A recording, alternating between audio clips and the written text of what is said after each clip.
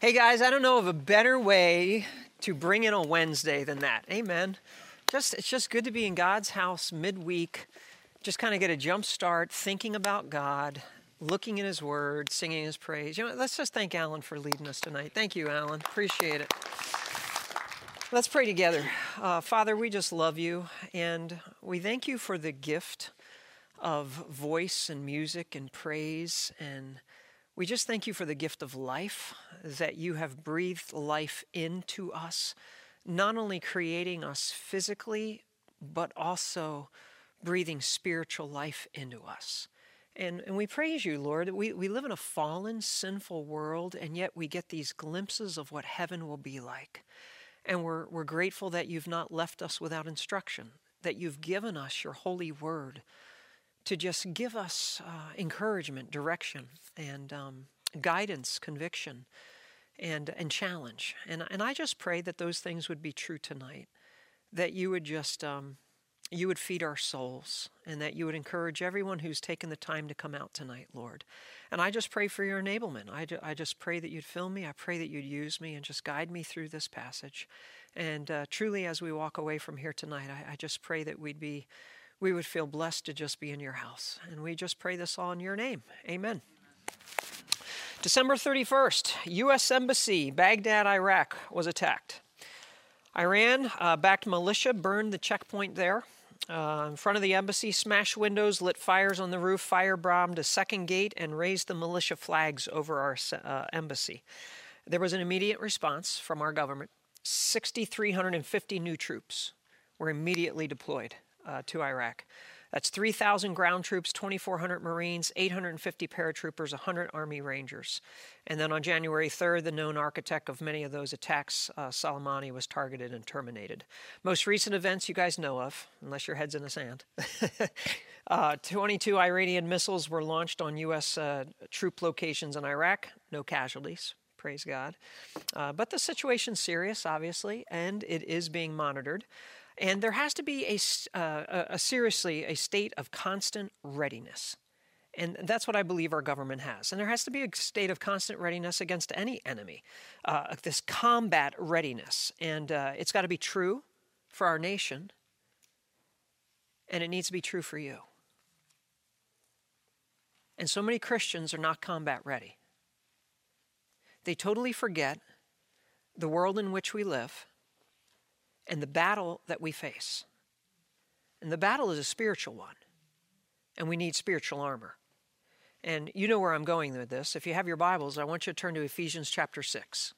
Ephesians chapter 6. Because every single Christian, you and I included, has to be combat ready. We've been studying through the book Pilgrim's Progress, okay? And we're looking not just at the book that John Bunyan wrote, but we're looking at the scripture behind this incredible classic allegory of the Christian life as a man named Christian who's a pilgrim travels through this world on his way to the celestial city, on his way to heaven. And as we've been studying it, we've come to the place where he's entered a palace. Anybody remember what the name of the palace is? The palace what? Beautiful. The palace beautiful. Anybody remember what it stands for? It's the church. He calls the church the palace beautiful because it's a place where Christians can come and rest their weary souls. And I hope and I pray that's how you feel about our church. That when you come into our church, it's a place of beauty. Not architecturally, not those things, but for your soul. That when you come in this place, when you come to God's house, you are refreshed, you are encouraged. And that's what Pilgrim is finding. His soul is being refreshed in the palace beautiful. And he's given a tour of the palace beautiful by those that are there. And they take him from room to room to room, and they take him to a room of faith in the study. He's learning about faith. And we looked at the great hall of faith, Hebrews chapter 11, and we saw brave men and brave women. Before he leaves the house beautiful, before he leaves the church, he's brought into a place called the armory. And this is what we've read last time, and we're going to read it tonight. Now he bethought to himself of setting forward, and they were willing he should. But first they said, let us go again into the armory. So they did. And when he came there, they harnessed him from head to foot with what was proof, lest perhaps he should meet assaults in the way. And so they wanted to make sure Christian was well prepared for the battles he was going to face in the world when he left the church. My prayer as a shepherd, as a pastor, is that you will feel well prepared when you leave the House Beautiful, when you leave the church, for what you're going to face in the world, what you're going to face tomorrow, what you're going to face this coming week. So if you have your Bibles, look at Ephesians chapter 6. And these are the verses we looked at last time. Verse 10 through 13 says this. Ephesians 6, starting in verse 10. Finally, be strong in the Lord and in the strength of his might. Put on the what? The whole armor, the full armor of God. So we've got a problem right off the bat. There's a lot of Christians that are running around half naked. Okay? They have the helmet of salvation on, and that's about it. Okay? So you got to put the full armor on so that you'll be able to stand against the schemes of the devil. Why? Because our struggle is not against flesh and blood, but against rulers, against powers, against world forces of this darkness, against spiritual forces of wickedness in the heavenly places. Therefore, take up the what? Whole armor, full armor of God. He mentions it again, so that you'll be able to resist in the evil day, and having done everything, to stand firm. Our verses for tonight are verse 14 and 15. Stand firm, therefore, having girded your loins with truth, and having put on the breastplate of righteousness, and having shod your feet with the preparation of the gospel of peace. So how are we going to be combat ready? How are we going to armor up, so to speak? Now, he gives us 6, 7, depending how you look at the passage, pieces of armor. We're just going to look at a few tonight. But before we get into these individual pieces, I want to point out something. This is the third time he says stand firm. Verse 11, so that you will be able to stand firm against the schemes of the devil. Verse 13, so that you'll be able to resist in the evil day, having done everything to what? Stand firm. And now in verse 14, stand firm. Guess what he wants you to do? He wants you to stand firm. And it's the picture of a boxer. It's a picture of a boxer, not in retreat, not running, but standing firm. He's solid, he's unbending, and he's not giving an inch, spiritually speaking. You are not to give an inch to the enemy, spiritually speaking. You are to stand firm. And he says, therefore, based on the reality of the spiritual battle, based on the power of the enemy, based on everything he's talked about. So what are these things? What are we going to learn tonight? This is the first one. Surround yourself with the truth.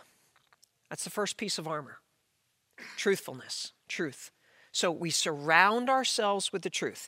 He says, stand firm, therefore, having girded your loins with truth. Girded loins. What is that a picture of? Well, your loins are your hip and lower abdomen area. Okay, that's that area. And girding is basically saying, get ready for action. Get ready for action. Now, these guys wore tunics in the old days, and what they would do is they would take up their tunic and they would tuck it into their belt so they were ready for action. Whether they were running, whether they were battling, whatever it was going on. And the belt also, that is where all the other pieces of armor were attached and held together, okay? Many of them.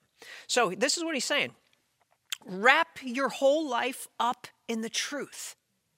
If you want to stand firm in this world, you have to be a man or woman of everything to do with truth. So make sure there's no cracks in your armor, okay? Is there any deception in my life? Are there any half-truths? Are there any lies? He's like, that's a crack in your armor. And you're going to fall and you're going to fail in this Christian life. You've got to be a person of truth, okay? So you've got to purge, and I've got to purge all deception and any trace of lies out of our lives. So that means I need to have honesty in my marriage. I need to have honesty with my finances. I need to be honest with my taxes. I need to have honesty with my coworkers and honesty with my boss or honesty with my employees. I need to be honest with my children. So there can't be deception in any area of our life. And if there's any area, even the smallest part in your life or mine, we've got to confess that as sin to God, because that's going to trip us up in this Christian life. So honesty is still the what? Best policy, okay? So you wrap your entire life with the truth. And there has to be an all-out commitment to the truth. If you were here Sunday, I briefly looked at Proverbs chapter 3, verse 3 and 4. Don't let kindness and truth leave you. Bind them around your neck, write them on the tablet of your heart. Why? You'll find favor and good reputation in the sight of God and man. And so the importance of being kind and also truthful, being truthful, okay? Now, flee falsehood. Let me give you another verse. Proverbs chapter 30, verse 7 through 9. It's a very interesting passage. It's a prayer to God. And he says, 2 things I asked of you, God. He's only going to ask 2 things. He says, these are the 2 things I'm asking from God.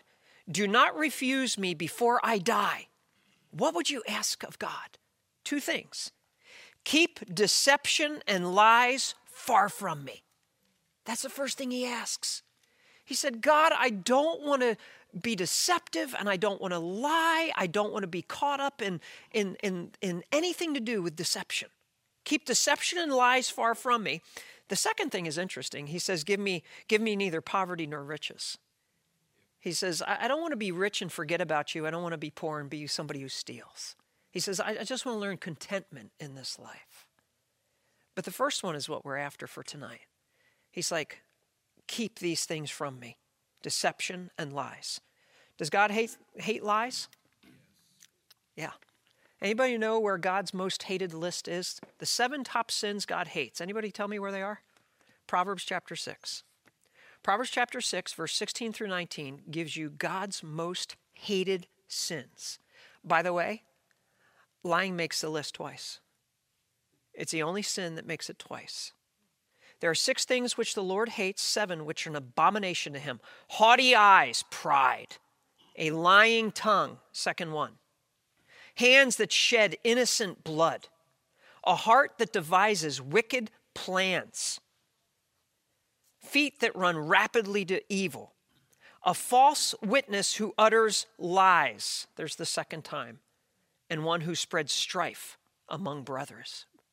So lies is on God's most hated list twice. Why is that? For numerous reasons. Who was the one in the garden who started the entire downfall of man? Tell me. The serpent. And what is he known as? The father of what? Lies. Jesus' words to the religious leaders in John 8:44.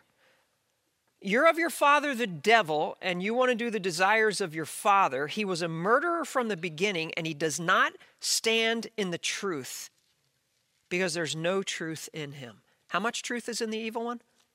None.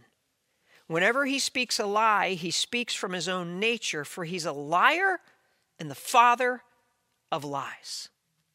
So every time you've ever told a lie, every time I've ever been deceptive, anytime we've had any deception or lies in our life, and we all have because we're sinners, okay? I want you to understand who you partnered with. You partnered with the devil. We need to understand the seriousness of it. It's one thing I've always taught my children, and the seriousness of lies. Never let your children get away with a lie. Make sure there are consequences when your children are caught in a lie. They must understand the seriousness of lying. It is not a cute thing. It is a very serious thing when our children lie. And we must snuff it out immediately because God hates lies. They are destructive. And we don't want our kids partnering with the devil. And God doesn't want us partnering with the devil. So tell the whole truth, tell the truth, the whole truth, and what? Nothing but the truth, okay? So armor up, combat ready. First one, surround yourself with what?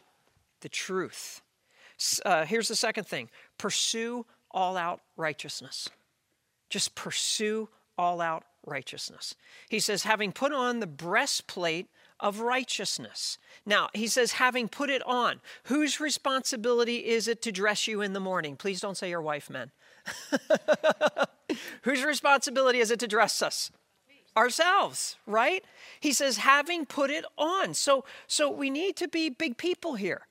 We need to understand righteousness is our responsibility, nobody else's responsibility. We're held responsible to make sure we're doing what is right, acting in a way that is right, and being righteous, okay? Now, breastplate is something that covers the full torso. And, they shut this door. Nuts. Oh, it's open. Good.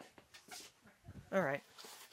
So, what I wanted to do is just take out this.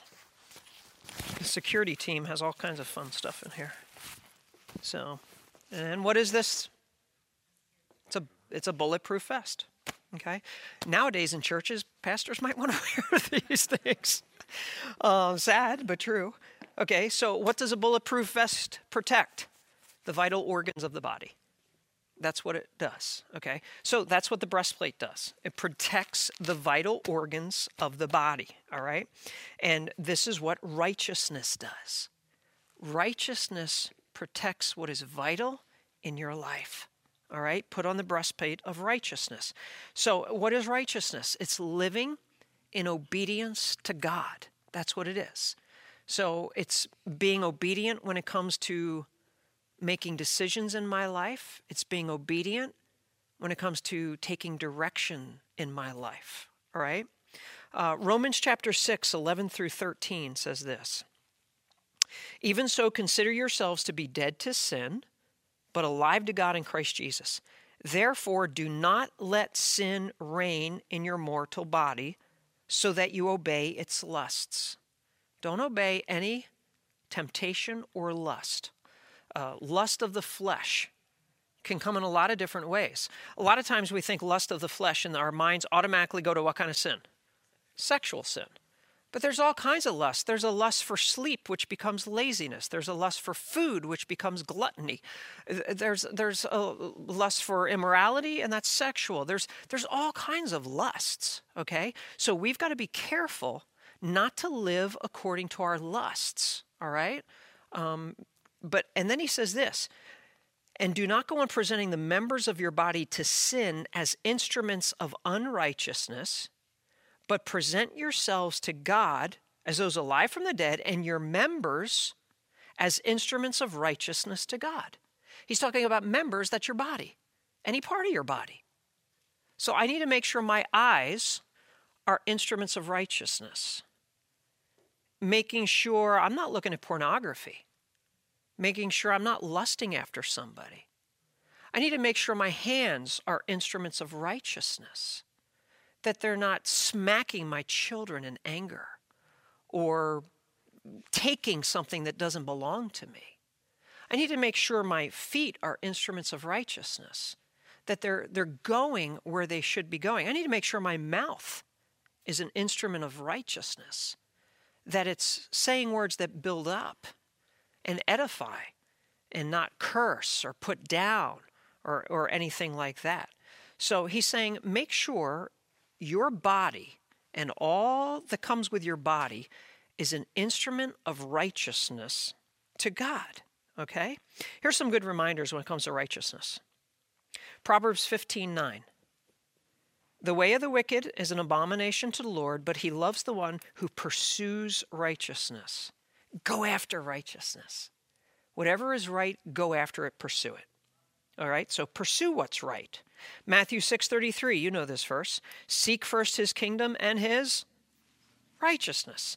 So we go from pursuing righteousness to seeking what is his righteousness. Philippians 4:8, finally, brethren, whatever is true and honorable, whatever is right.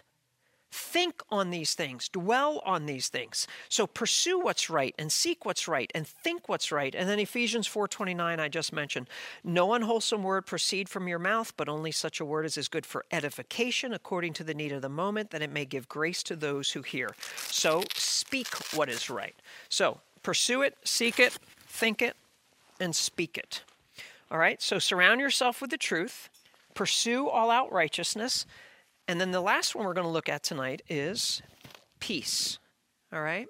So embrace peace, and that enables us to stand firm.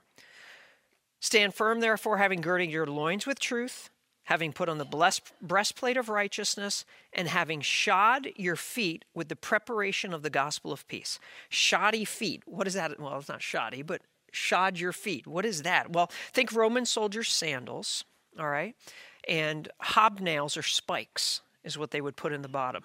I have a certain trail running shoe I run with when it's icy conditions. They have spikes on them, and I just maintain my balance. I can run the trails when it's icy. Just better footing so I don't fall. Right footwear is the difference between life and death for a soldier. A lot of hand-to-hand combat. If a guy is a Roman soldier, if he's slipping, he's going to die. Okay? You had to have the right footwear. It's the difference between victory and death. It's the difference between victory and defeat for us. Think about running shoes. If you're going to go run, you're going to run in work boots? Tell me. I don't think so. If you're going to bowl, what are you going to bowl in? Bowling shoes, not sandals. Okay? If you're going to play football, you're going to play football in cleats, not flip-flops. And if you're going to play basketball, you're going to wear high tops, not high heels. Okay? You got to have the right footwear. And so that's what he's teaching us here. The right shoes make the difference between winning and losing. And the first thing I think that he's teaching us here is to embrace peace. And that's the peace we have with God. That's the peace we have with God, first and foremost. You and I can stand confident because of our relationship with God through Jesus Christ, his Son. We have peace with God. And so we're not supposed to go through this life doubting all the time and wondering all the. You have a God that you've made peace with through his Son. He's made peace with you, all right? Romans 5:1. Therefore, having been justified by faith, we have peace with God through our Lord Jesus Christ. What do you have with God? You have peace, okay? Romans 8:31 through 39. I'll just give you a part of it.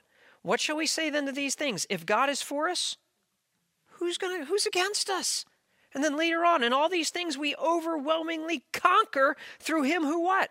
Loved us. You have peace with God. He loves you. You take that with you every single day. So we embrace peace with God, but I also think we need to embrace peace with people. And this isn't always easy, but this is a way to live in victory in this life. Let me give you 3 important verses when it comes to peace with people. Matthew 5:9, Romans 12:18, and Hebrews 12:14. Matthew 5:9, Romans 12:18, and Hebrews 12:14. Here's 5:9 of Matthew. Blessed are the peacemakers, for they shall be called sons of God. What does God want you to be? A peacemaker. So you have a relative you're really at odds with, try to make peace. You have a coworker you just can't stand, be a peacemaker. You have a fellow believer you're at odds with, be a peacemaker. Romans 12:18. You may say, well, I've tried, it's so hard, I want to make peace, they don't want peace. Romans 12:18. If possible, so far as it depends on you, be at peace with all men. So there are times when it's impossible to make peace with somebody. I understand that. You've gone out of your way, you've tried your best, you've reached out to them, you've sought reconciliation, and they will have none of it. Okay, well then you've done your job. It's all right. Then you trust them into the hands of the Lord and you move on. Okay? Hebrews 12:14. Pursue peace with all men. How many people? All. Okay? And the sanctification with which no one will see the Lord. So you pursue peace with everybody. So we embrace that peace with God and we pursue it with people. And here's the last thing. And this is important as well, obviously, is we get to be ambassadors of Christ and help people come to peace with God. What a great way for a soldier with the right armor to think about this. Not to be so self-focused on ourselves, but to be thinking, how can I help people make peace with God? People that you work with, people that you're neighbors with. Romans 10:15. How shall they preach unless they're sent? Just as written, how beautiful are the feet of those who bring good news of good things. Isaiah 52:7 is what it's a quote of. How lovely on the mountains are the feet of him who brings good news, who announces peace. And that's what we do. We're announcing peace to people. They can come and know God, the God who wants to make peace with them. So be one that goes out and makes disciples of all nations. Go into the world, preach the gospel. And let's see people come to faith and make peace with God. All right, so those are the first three parts of the armor. Combat ready. Number 1, surround yourself with what? Truth. Number 2, pursue all out righteousness. And number 3, embrace peace. Let's pray. Father, we just thank you for the beginning of this armor. And I pray that even as we leave this palace beautiful, that we would take these truths to heart, that we would live them out, and that you would help us recall them to mind and truly live these out. And we pray this in your name. Amen.